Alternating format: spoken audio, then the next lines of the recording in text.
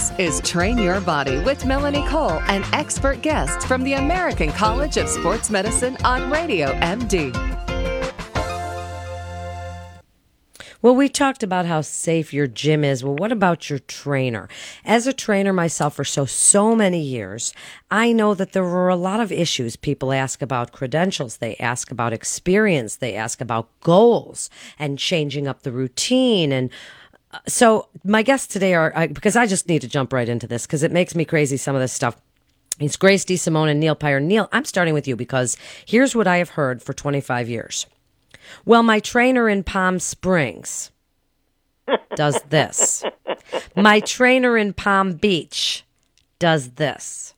I say, well, do you say to the trainer in Palm Beach, my trainer in Chicago does this? You know, so what do you say are the most important safety aspects, things you want people to know about trainers? How do you know if you have a good one? And this is a great topic. We don't have a lot of time, so I want to get to both of you. So keep your answers good and short, but what do you want to say about trainers and finding a good one? At the very basic level, you want a properly credentialed and experienced trainer. You want a trainer that has an NCCA accredited certification, like the American College of Sports Medicine certification, for example. You want a trainer that's experienced working with people like you, with similar goals as your goals might be. Every client that's ever come to me had some kind of goal, some kind of objective. They needed my help to do X, Y, and Z. So the experience that the trainer has in taking their clients and taking them down the right path, a safe path, an effective path to get to those goals is really important. Every exercise you do, or your trainer has you do, should have a plan. It should be part of a plan. There should be a rationale for every exercise.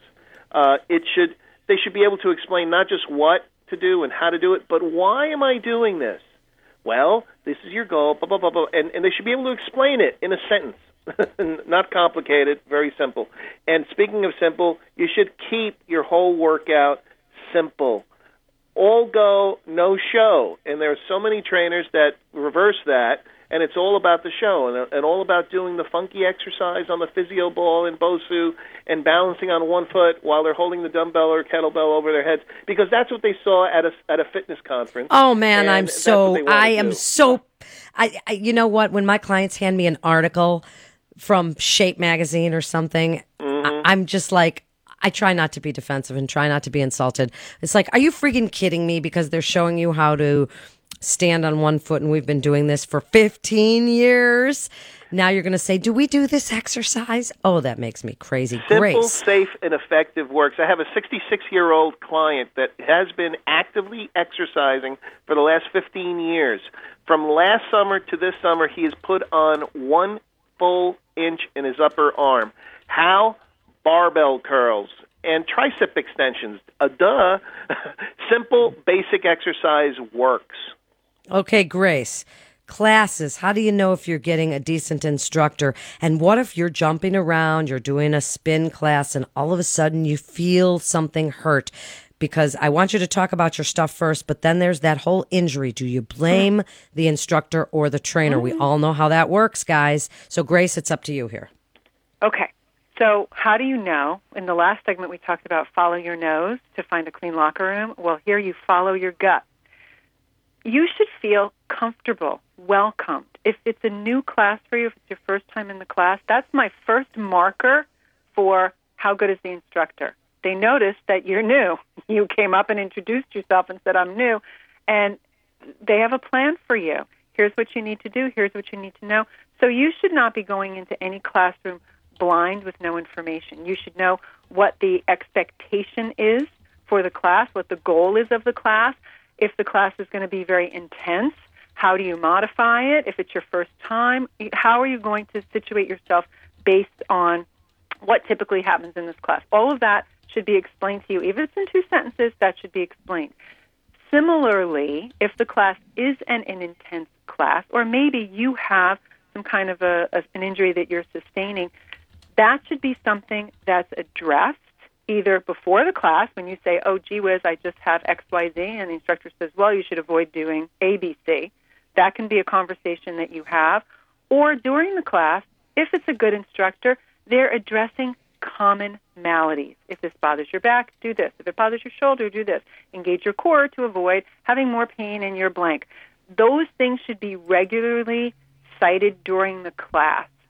Then, if something happens, in my classes, I will tell you before every single class, if something happens, sit down.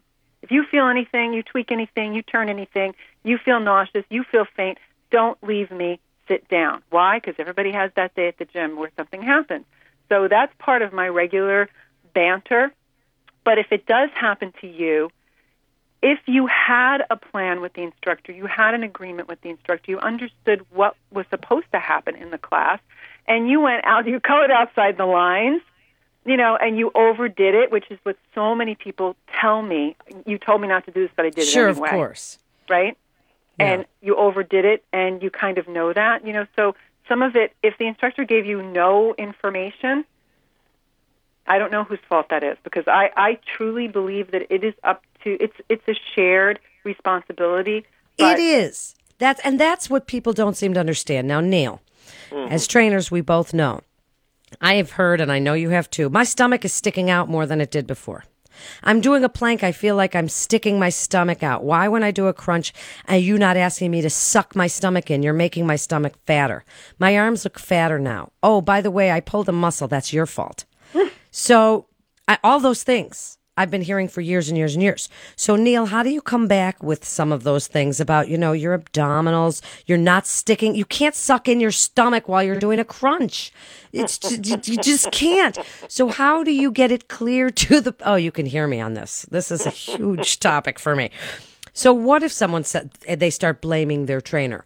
Your trainer, you got good credentials, you're goal-oriented, you keep redoing the different, you change up the workout, all of these things you've got experience, and they're still saying, well, you pushed me too hard.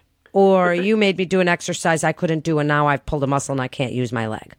The biggest thing, there is a method to my madness for sure. There's a method in training, which is basically an instructional approach.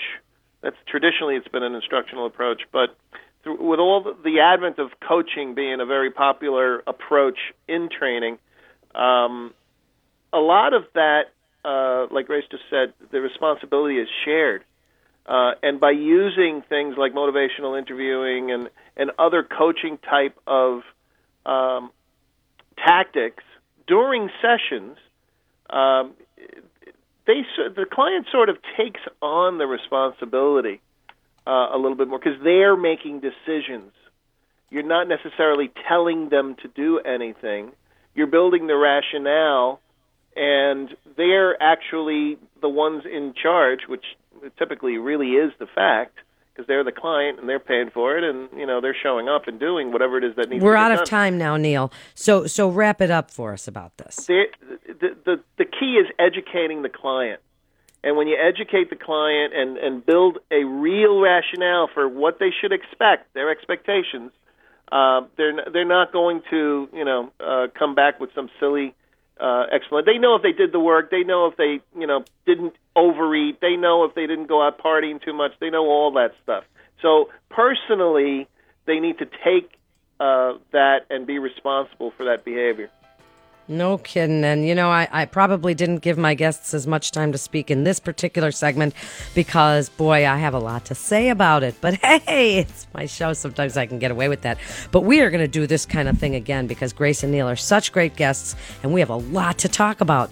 If you missed any of our great information, you can listen anytime on demand or on the go. Stay tuned and stay well.